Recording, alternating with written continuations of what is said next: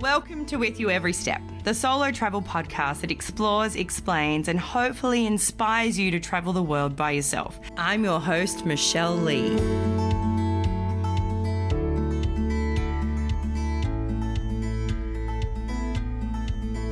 Today I am joined by a woman who travelled the world chasing enlightenment. Renee Linnell, author of The Burn Zone, is going to share her journey with us. The most shocking part of her journey was that without realising it, she'd actually been part of a cult. I'm going to read you something from her book that I could relate to. Travellers, true travellers, are all the same. All unbound, free, liquid, formless, open. Ready to let life carry them where it will. Choosing freedom over security.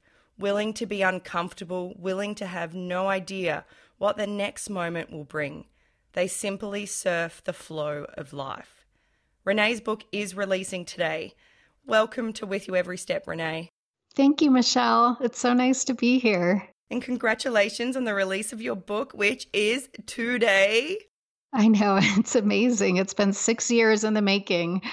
Wow, it's very exciting for you.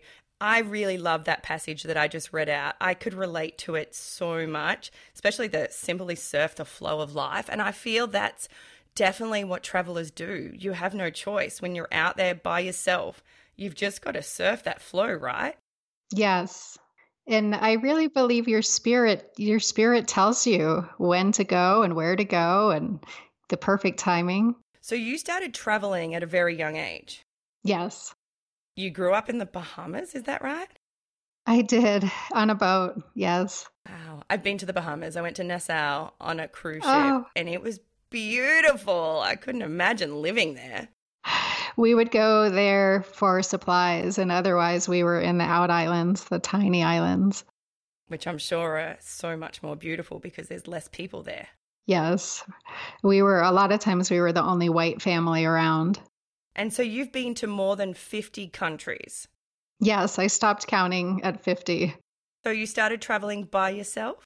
I did. When I was 15 years old, my father had just died and my mother was drinking herself to death. And I was desperate to get out of the house.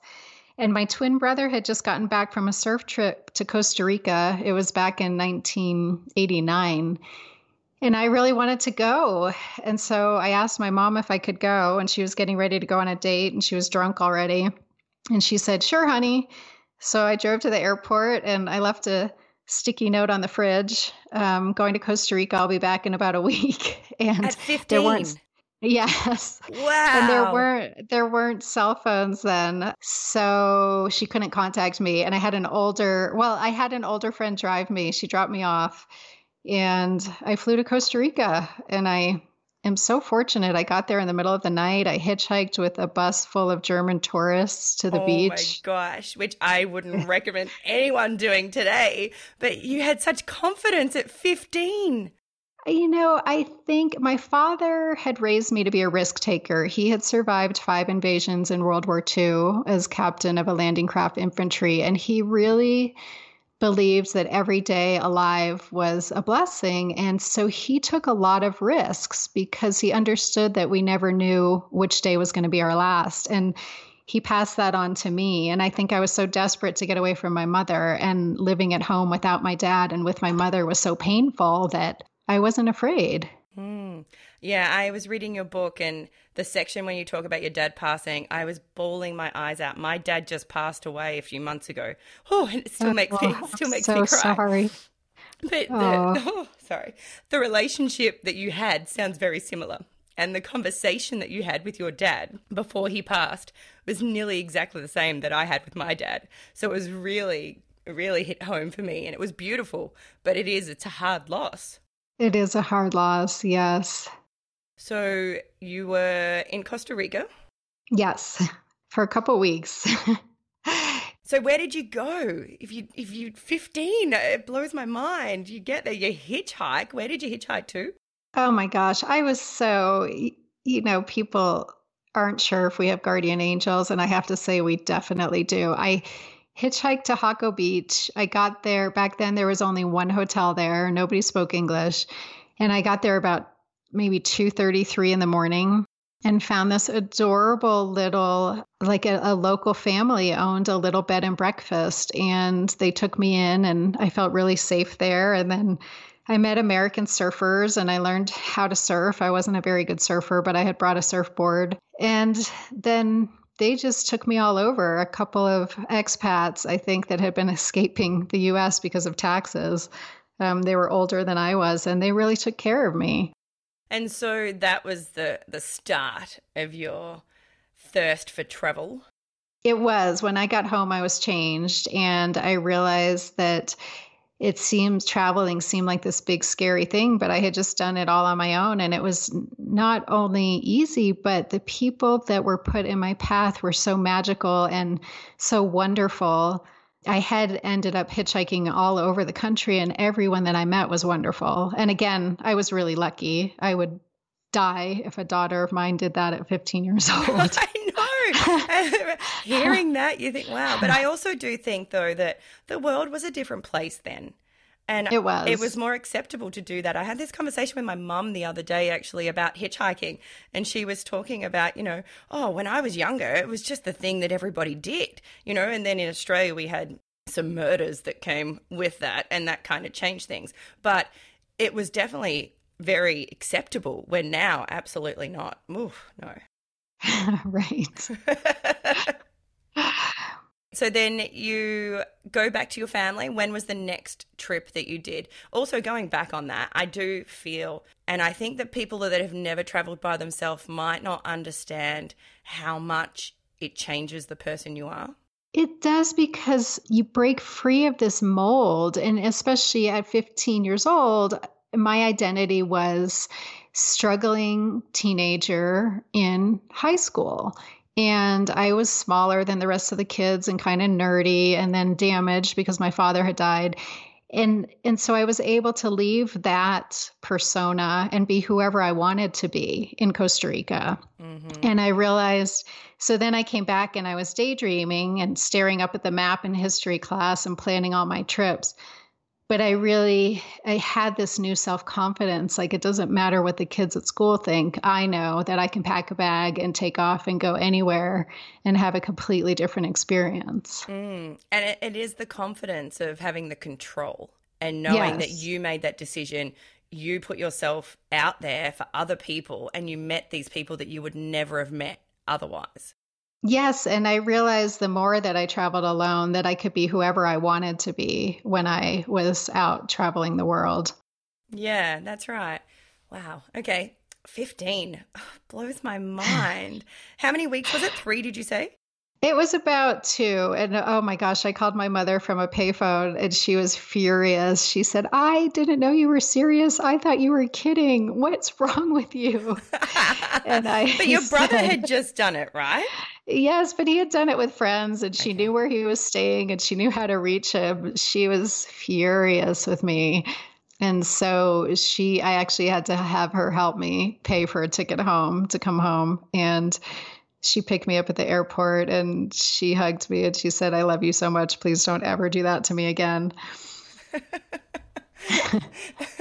Well, that's one way to get attention, though, isn't it? Right. It definitely broke through the alcoholism to some real love. Yeah.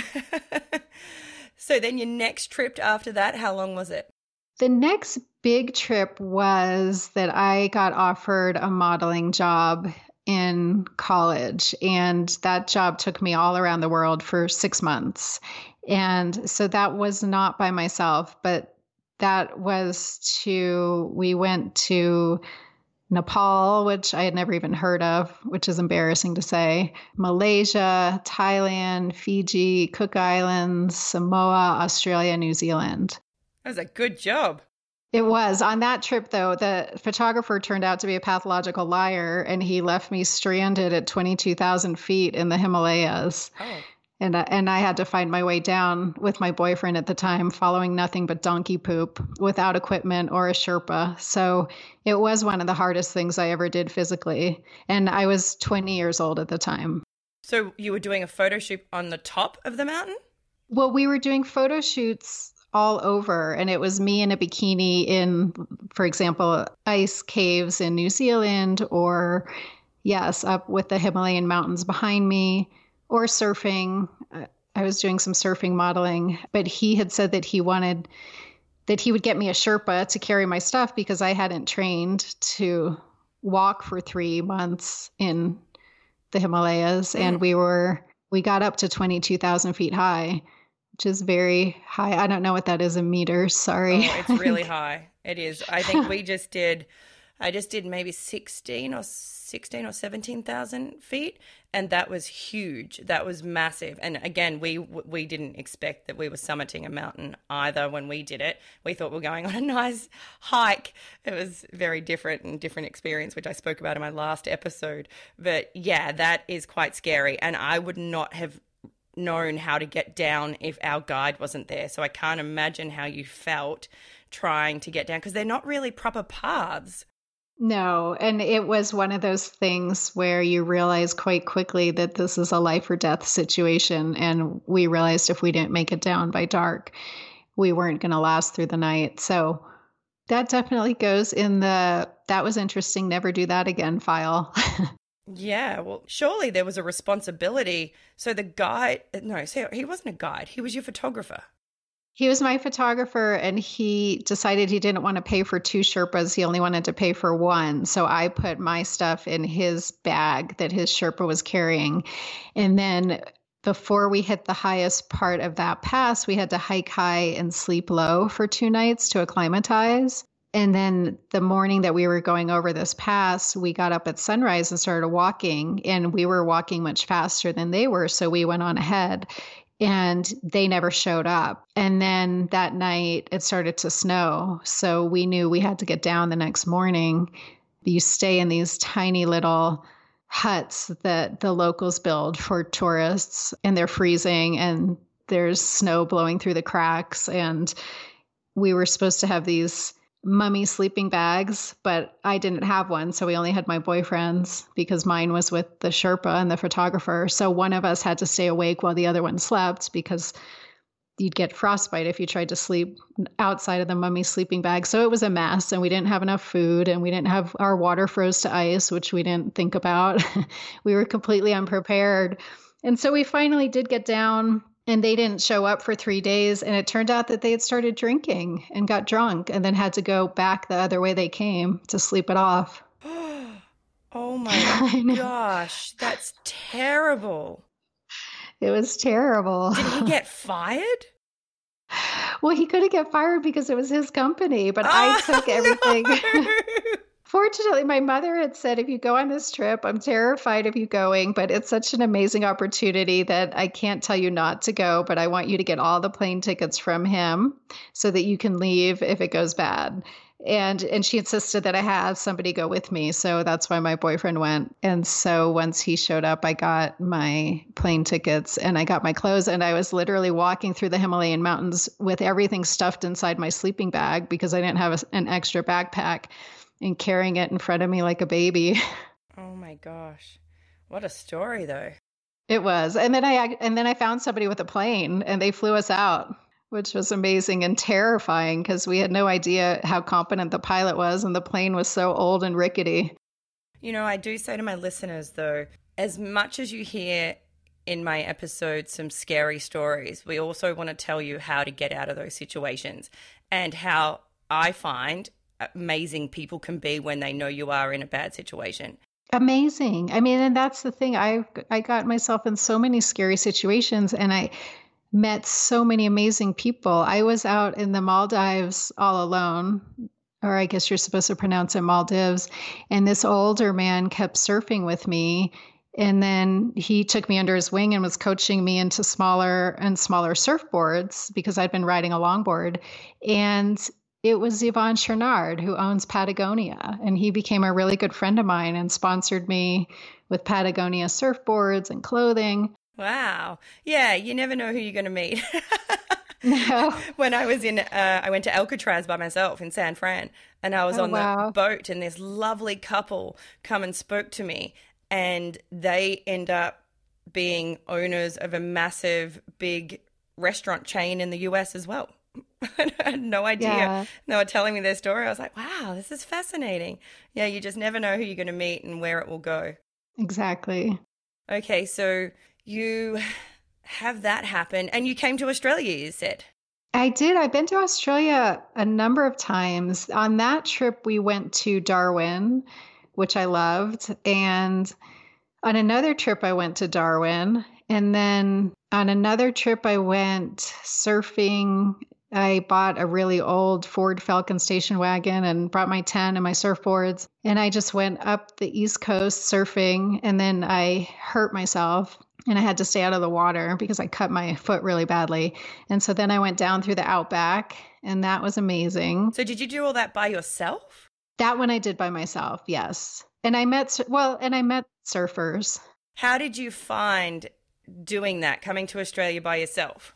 You know, it's so interesting. So many of the places I went by myself, I would show up at in the middle of the night, not even knowing where I was going to stay. And back then, I don't know if they still have that, but they had phones in the airport that went to different youth hostels. Oh, I don't know if they do. No, I don't think they do. Yeah, so I would just walk up to those phones and call a youth hostel, and then they would usually send someone to pick me up, and I'd get a bed in the dorm room with 10 other people and drag my surfboards in. And by morning, I had friends. Were they co-ed dorm rooms? They were, yeah, they were co-ed, yes. Yeah, I choose to never stay in a co-ed because it always freaks me out. And I just think, oh, I don't want the stress of someone trying to hop in my bed in the middle of the night. Did that ever happen to you? Again, it's so amazing that it didn't. Now I prefer the Four Seasons. The idea of sleeping in a youth hostel creeps me out. But no, I was so safe. I never had any problems. Well, that's good. That's really good. And from what I've heard, most people don't, but it's in my head that I just think, oh, no, I attract the all kind of wrong men and they always won't leave me alone once they get talking to me. So I just think, no, I'm better off. And most of the time I do now get my own room in a hostel just so then I've got my own space, but I have the environment of a hostel where you get to meet people and hang out with people that are solo travelers. I would do that too. I much prefer my own space now. Yeah, I think that comes with age, though. When you're younger, you don't really care so much. I mean, how old were you at that point? I was still in my 20s. Yeah, yeah. And I think I was actually looking for men to hop in my bed. So I think it worked out well. Maybe that's my problem. That's why I'm still single. I need to go and stay in these rooms, maybe. I'm not quite sure about the quality, but yeah. They sure were nice to look at and fun to surf with. Then you have an instant friend, surf buddy. Yeah. So you surfed the east coast of Australia. What did you find to be your best surf point? Oh my gosh. I don't think I was a good enough surfer then to even know or care. I kind of just paddled out anywhere. It seems so long ago. I loved Byron Bay, and I loved Bondi. Oh, okay. Yeah. In Manly, I went out to Manly, but in a place I think called Woolgoolga, but it really is so long ago. Yeah, it's beautiful. The east coast of Australia most of Australia is stunning.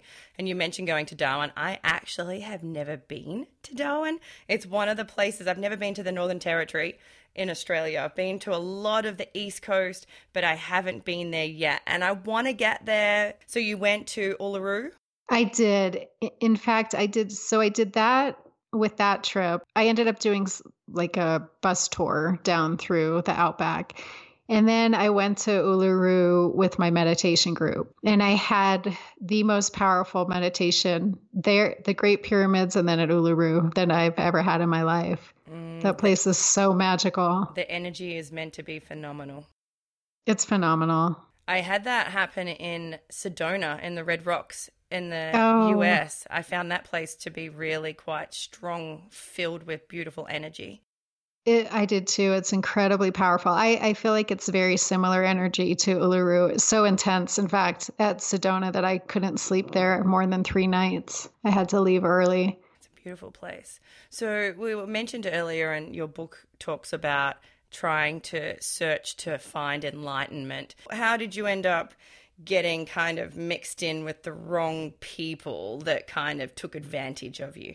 That is such an interesting question because it happened slowly. I think, like any toxic relationship, in the beginning, there's buildup and there's romance, and you think you found someone that truly understands you and really sees you and loves you. And then the abuse is really insidious. It comes in slowly over time. But I had been searching my whole life since my father died.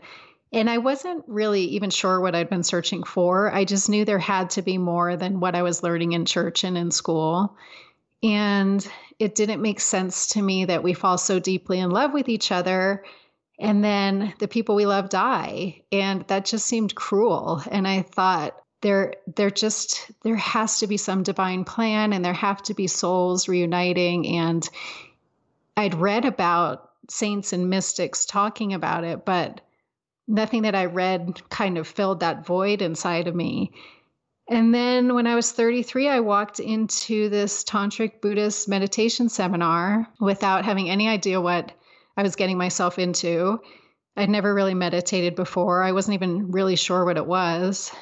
I sat down right as a woman walked onto the stage, and I was expecting an older woman with long gray hair and mala beads and a robe. And instead, she was a young woman in an Armani business suit with stiletto heels. And she introduced herself and she said, "Let's meditate." And then I was expecting spa music, and she turned on really loud techno from one of the Matrix movies. And I closed my eyes to meditate, and I felt this incredible energy shoot up my spine and out the top of my head. And my whole world went white.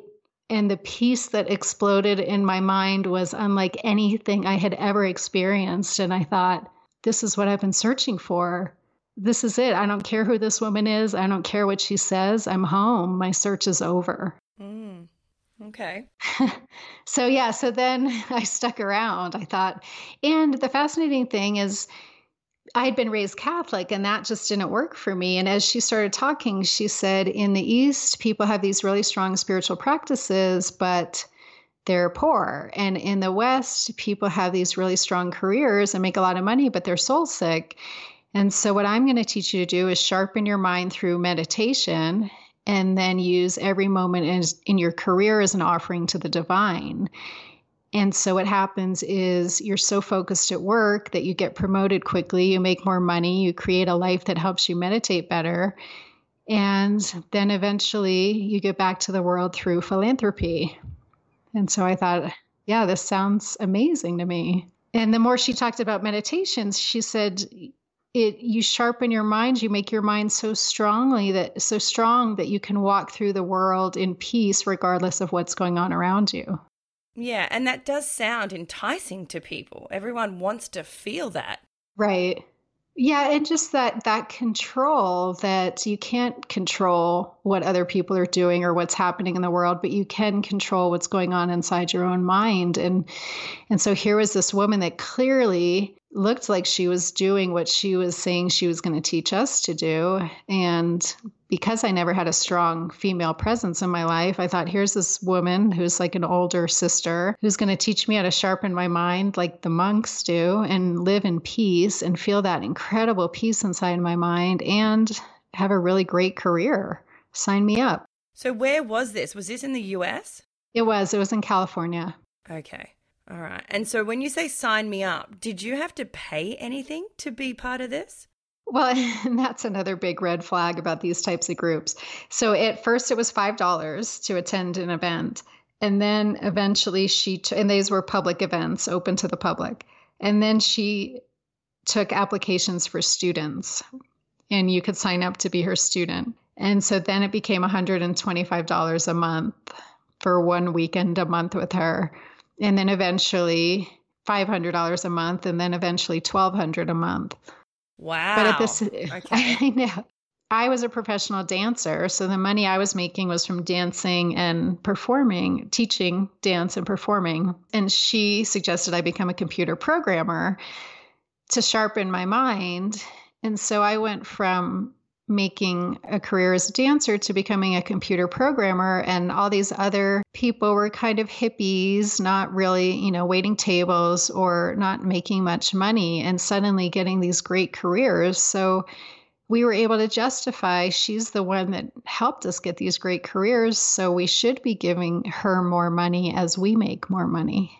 Yeah, it's very interesting, the mind control behind it all. It is. And I looked up, after all of this, did some research on cults. And one of the things that they say is that there is a closed logic, so that the logic does make sense as you go through the mind manipulation. Well, it has to be able to relate to it, doesn't it? Yes. And they make you think that the thoughts are yours. So in that situation, it's like, well, she's coaching me. I'm making more money. So of course I would give her more. Wow. And how long were you part of that? I was part of it all said and done for 6.5 years. 6.5 years. And you traveled with that group too, didn't you? They did this. So they, and now that I'm out the other side of it, the whole entire story is somewhat ridiculous. I cannot believe I stayed in it as long as I did. But we did these power trips, and the power trips were supposedly to blast us into higher and higher states of mind that would get us closer to enlightenment. And I wasn't even sure what enlightenment was, but what I thought it was that I would live in such pristine peace and quiet inside my mind that I would then radiate that out, and everybody that was around me would feel it and feel like they were being touched by the divine and feel calm and happy and peaceful. So I wanted to be like a saint. So I was willing to do whatever it took. And each year she took us to a power spot, and we had to pay for the cost of the trip. And then we had to pay an additional $10,000 a person that went directly into her bank account. Oh my gosh. Wow. This lady was rolling in it. She had about 100 people paying her that. And yeah. And 100 people paying $1,200 a month. So she was making, and then she convinced us as we made more money to donate, to offer these gifts. And so she was making some good money. Wow. And at that point, there was nothing that you thought, this doesn't sound right. There were lots of red flags, but it's fascinating because I had this dream life. From the outside looking in, I had this dream life as this surf model and professional dancer that was traveling the world and financially secure. But I had this deep soul sickness inside, and this emptiness and this sadness that nothing would fill. And I just don't think that there's a lot of dialogue out there about that, about people having it all and still feeling sad inside. And especially, I think, in North America, in the United States, there is a lot of soul sickness. Yeah, I agree. And I think that also there's that saying that being rich doesn't make you happy.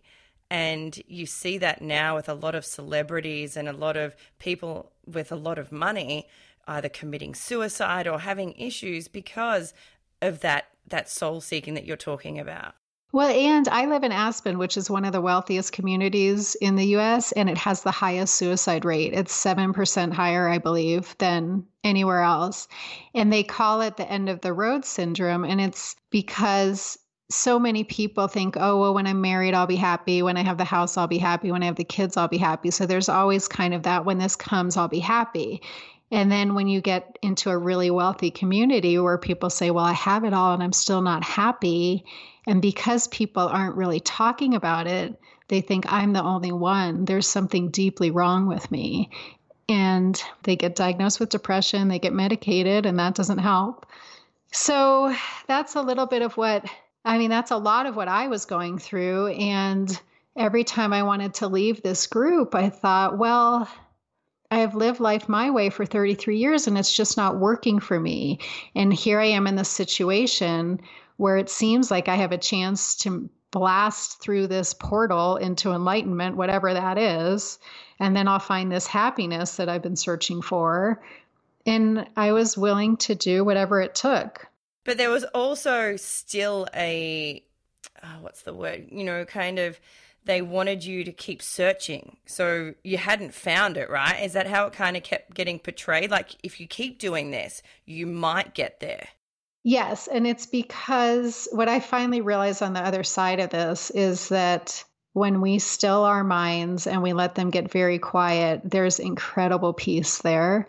And that we have incredible internal guidance that tells us the answers to all of the questions we have, that we were born that way with our own internal guidance. But what spiritual teachers need is for us to think that the guidance is coming from them and the peace is coming from them. And so I erroneously attributed the peace that I felt from meditation to the spiritual teacher. Yeah, which all along it was within. It was, yes. Yeah, it's interesting. I guess the traveling side of you kept making you want more, which I think that's what kind of travel does. It makes you always want more, and you always want that feeling of being free. Yes, because then you're not, I know when I travel, and especially when I travel alone, you're forced to be like a child. You have to really have all of your senses alert, and especially when you don't speak the language. And you can't kind of stay in your own little bubble. You have to talk to strangers and you have to be uncomfortable and you're not quite sure what's coming next, which makes you really alive. And I notice as I get older, I get so used to being comfortable. I want the food I want, and I want the bed I want, and, my comfortable PJs. And I feel like that kind of shuts us down. The life force energy doesn't flow through us as much as when we're out in the world, not knowing what's coming next and having to adapt. And for me, travel is always my safety. So after my dad passed away, I went traveling. When my dad got diagnosed 5 years ago, I went traveling. And so for me, it's a way of processing as well, because then I'm forced to. Yes, I did the same thing right after my mother died. I went to Argentina and rented an apartment and lived all by myself. Mm-hmm. And everyone thought, you're crazy. You have no support structure. And I said, this is the way I do it. It just feels the best for me. So you went to Argentina. Tell me about that. I did. Well, part of my professional dance career was as an Argentine tango dancer. I had tried to make it in ballet and I couldn't. And I ended up falling into Argentine tango. And so I moved to Argentina and I studied with the masters. And I was there when the economy crashed in 2001. I witnessed a run on the banks and total overthrow of the government and fires and rioting in the streets. And the peso had been pegged to the US dollar and then it dropped 4-1. And so I bought a condo down there for a quarter of the price. Wow. Do you still have that? No, I sold it when I joined the cult. Okay.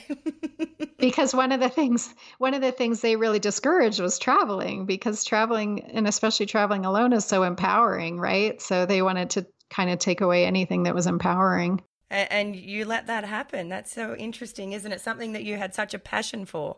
I did. I let surfing fall out of my life, dancing and traveling, all of it. And I let them convince me that if I traveled alone, it would be really dangerous for me. Even though you had done it so many times. Yes. Did you have any other situations happen while you were traveling alone? I did. I got severely electrocuted in the Maldives. Oh my gosh, how did that happen?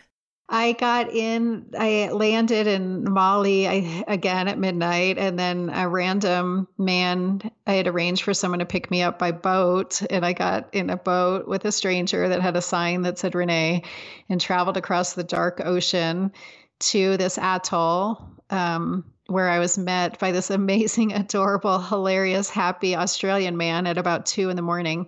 named Tony, who had gotten shipwrecked there 20 years before and saw how good the waves were and stayed and married a local woman and became Muslim or Hindu.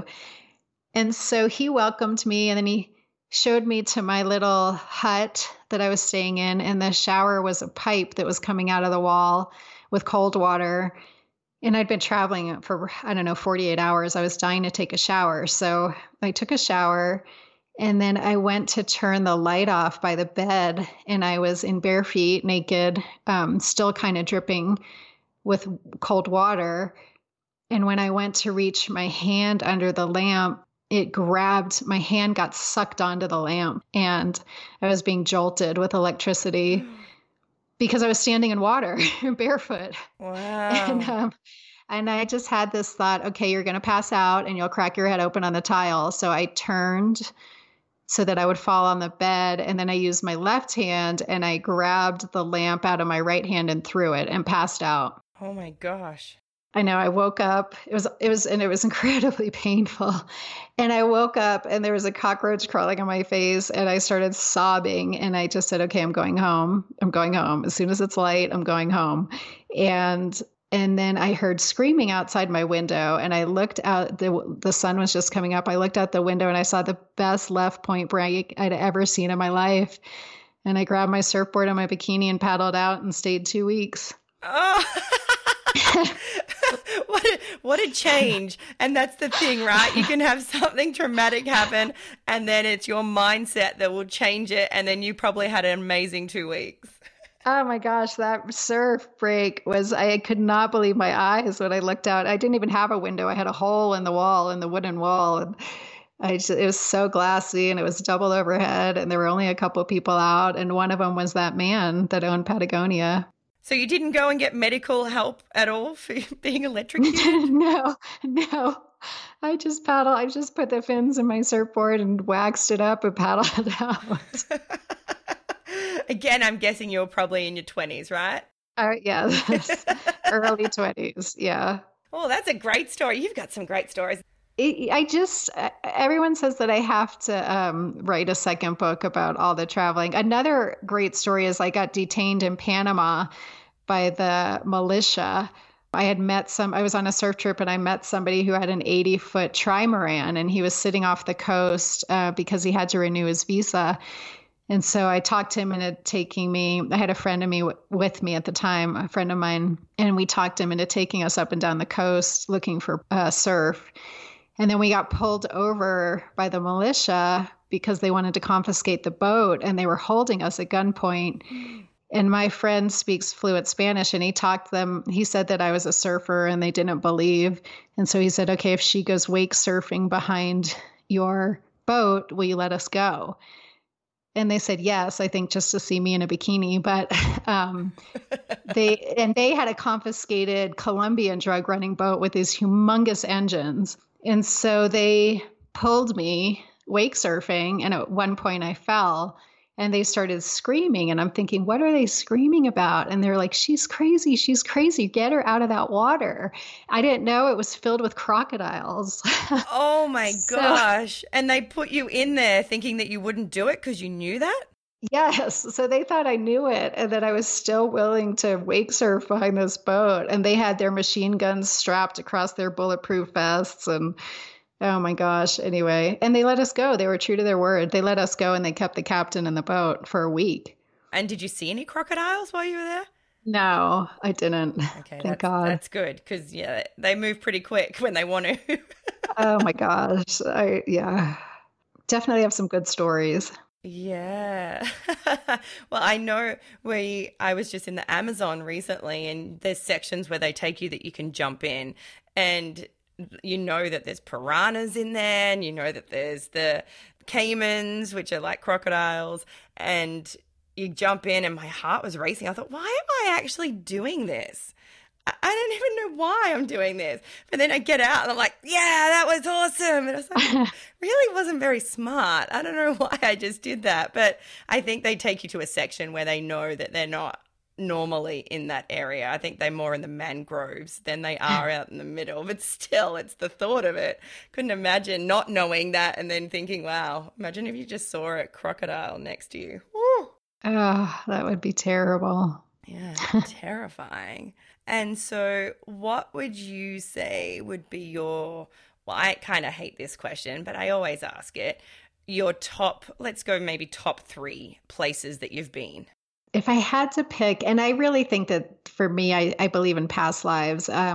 So when I went to Buenos Aires, Argentina, I felt so at home. I'd been studying Spanish for years, but I never could speak it. And the first night I was there, I dreamt in Spanish and I woke up fluent. And I love the music and the dancing. I fell right in the tango scene. So definitely Buenos Aires is one.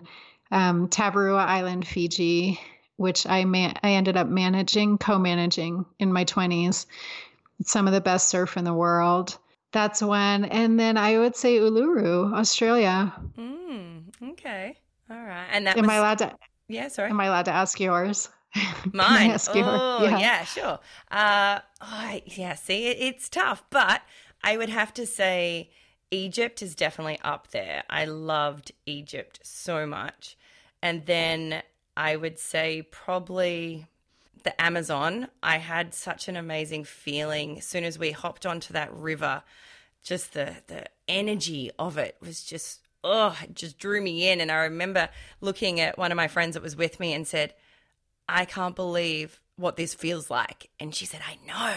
It's like, wow. So that would have to be up there. And then I'd say Galapagos Islands as well. Oh, I've never been there. I've heard it's amazing. It is so amazing. And again, it's the energy and it's the love of animals, and I love animals and how much they respect them and how much they kind of run the island. And it's really beautiful to see. And then going out and just we did it more a local way, which was a great way of doing it because we weren't blended in with all the tourists. And so we got to kind of go out snorkeling where there was no one else. And it was just us and the wildlife. And it was just really special. So yeah, I would probably Wow. say those places. As you know, when you're going to places at that time, you find something, you're like, this is the best ever. Right. And then you go somewhere else, you're like, this is the best ever. Right. It's so true. So true. Yeah. I'm a real energy person too. And if I feel in that Amazon, have you been to the Amazon? I have. Yeah. In fact, I dragged my mother who hated to travel and my brother who hates to travel. I dragged both of them there and we took a boat. We were on a boat, I think for a week. And it's amazing. We saw pink dolphin and sloths and toucans, and I just loved it. Yeah. And did you have that same feeling with the energy from the river? I did. Yes. It was just so magical. I didn't want to leave. I didn't either. And that doesn't happen to me very often. Normally I kind of go, okay, I've seen it. I'm good. I'm ready to explore more somewhere else. No, I didn't want to go. I was like, oh, I could just stay here for so much longer. I don't want to go. It's very magical. Yes. What is the main thing you want readers to take away from your book? I love the idea of helping people decide to own their stories. I think that we're all wounded and broken in these really beautiful ways. And we're taught from such a young age that we're not okay the way we are, that we have to blend in, that we have to change in order to be loved and accepted. And I think we're bombarded by messaging that tells us we're not okay the way we are. And so I would really love readers to take away from my book that we're so beautiful the way we are, and that we're damaged in the most perfect ways, and that we shouldn't be ashamed of our stories, that we should be really proud of them. That's beautiful. And I totally agree. Every single person is damaged, and it's our journey, and it's our journey to embrace, I think. And it hurts. Obviously, my dad's just passed away, so I felt totally broken this year, but I know that especially he would not want us to let that define us. We have to keep living and make sure that we are still living our best, because everybody goes through some kind of heartbreak, being losing a loved one, breaking up in a relationship can feel very much like mourning as well, losing somebody. So there's always different ways that people go through it. And I think your book is a really good example of how you can get through it and how you ended up living the best life that you have. And it's really inspirational. I really enjoyed reading it. Thank you so much. You're welcome. And people can get it. Where can they find your book?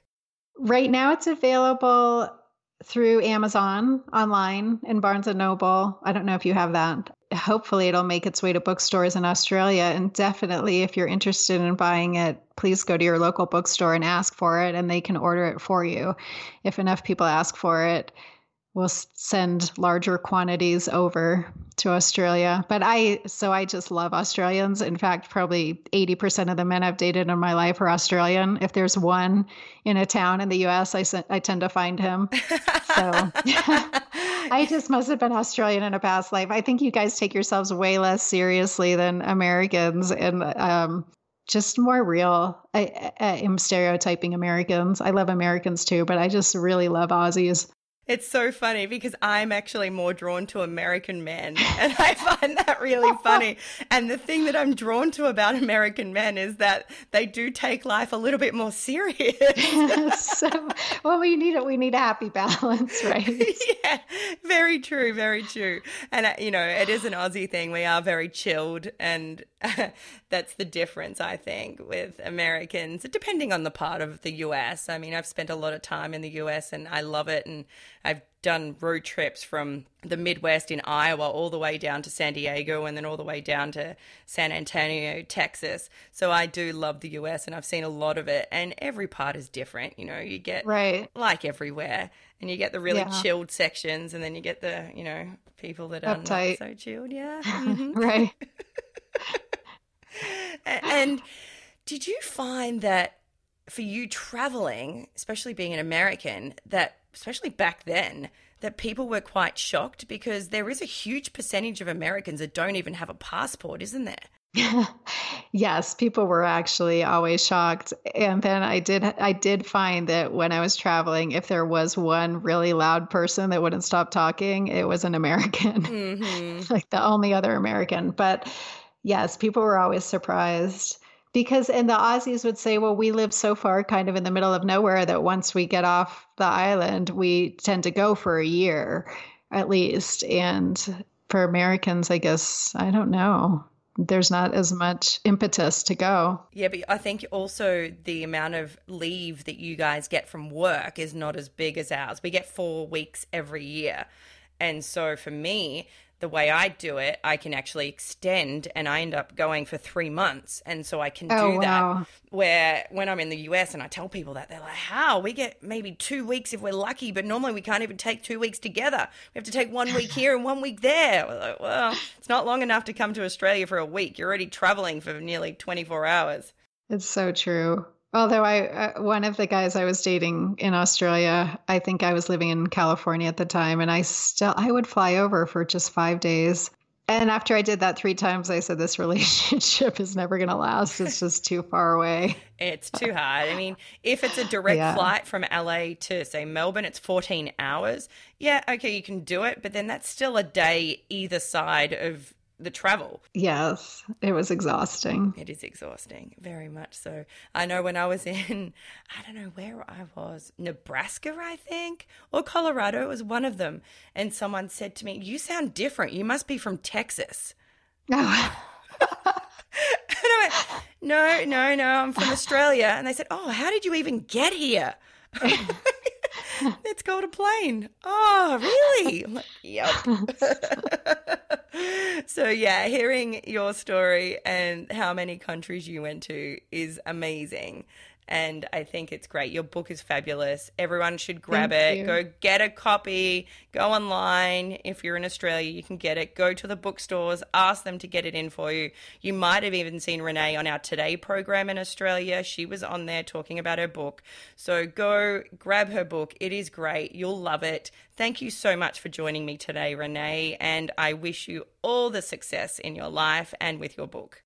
Thank you, Michelle. That was so fun. Thanks for listening to With You Every Step, hosted by Michelle Lee. We do hope you enjoyed listening, and if you did, make sure you tell everybody. If you didn't, nobody likes a Debbie Downer. Please subscribe to get up to date with our latest releases and give us a thumbs up on our social media at With You Every Step. We love to hear from you. If you have any questions or inquiries, head to the Contact Us page at our website, michellelee.com.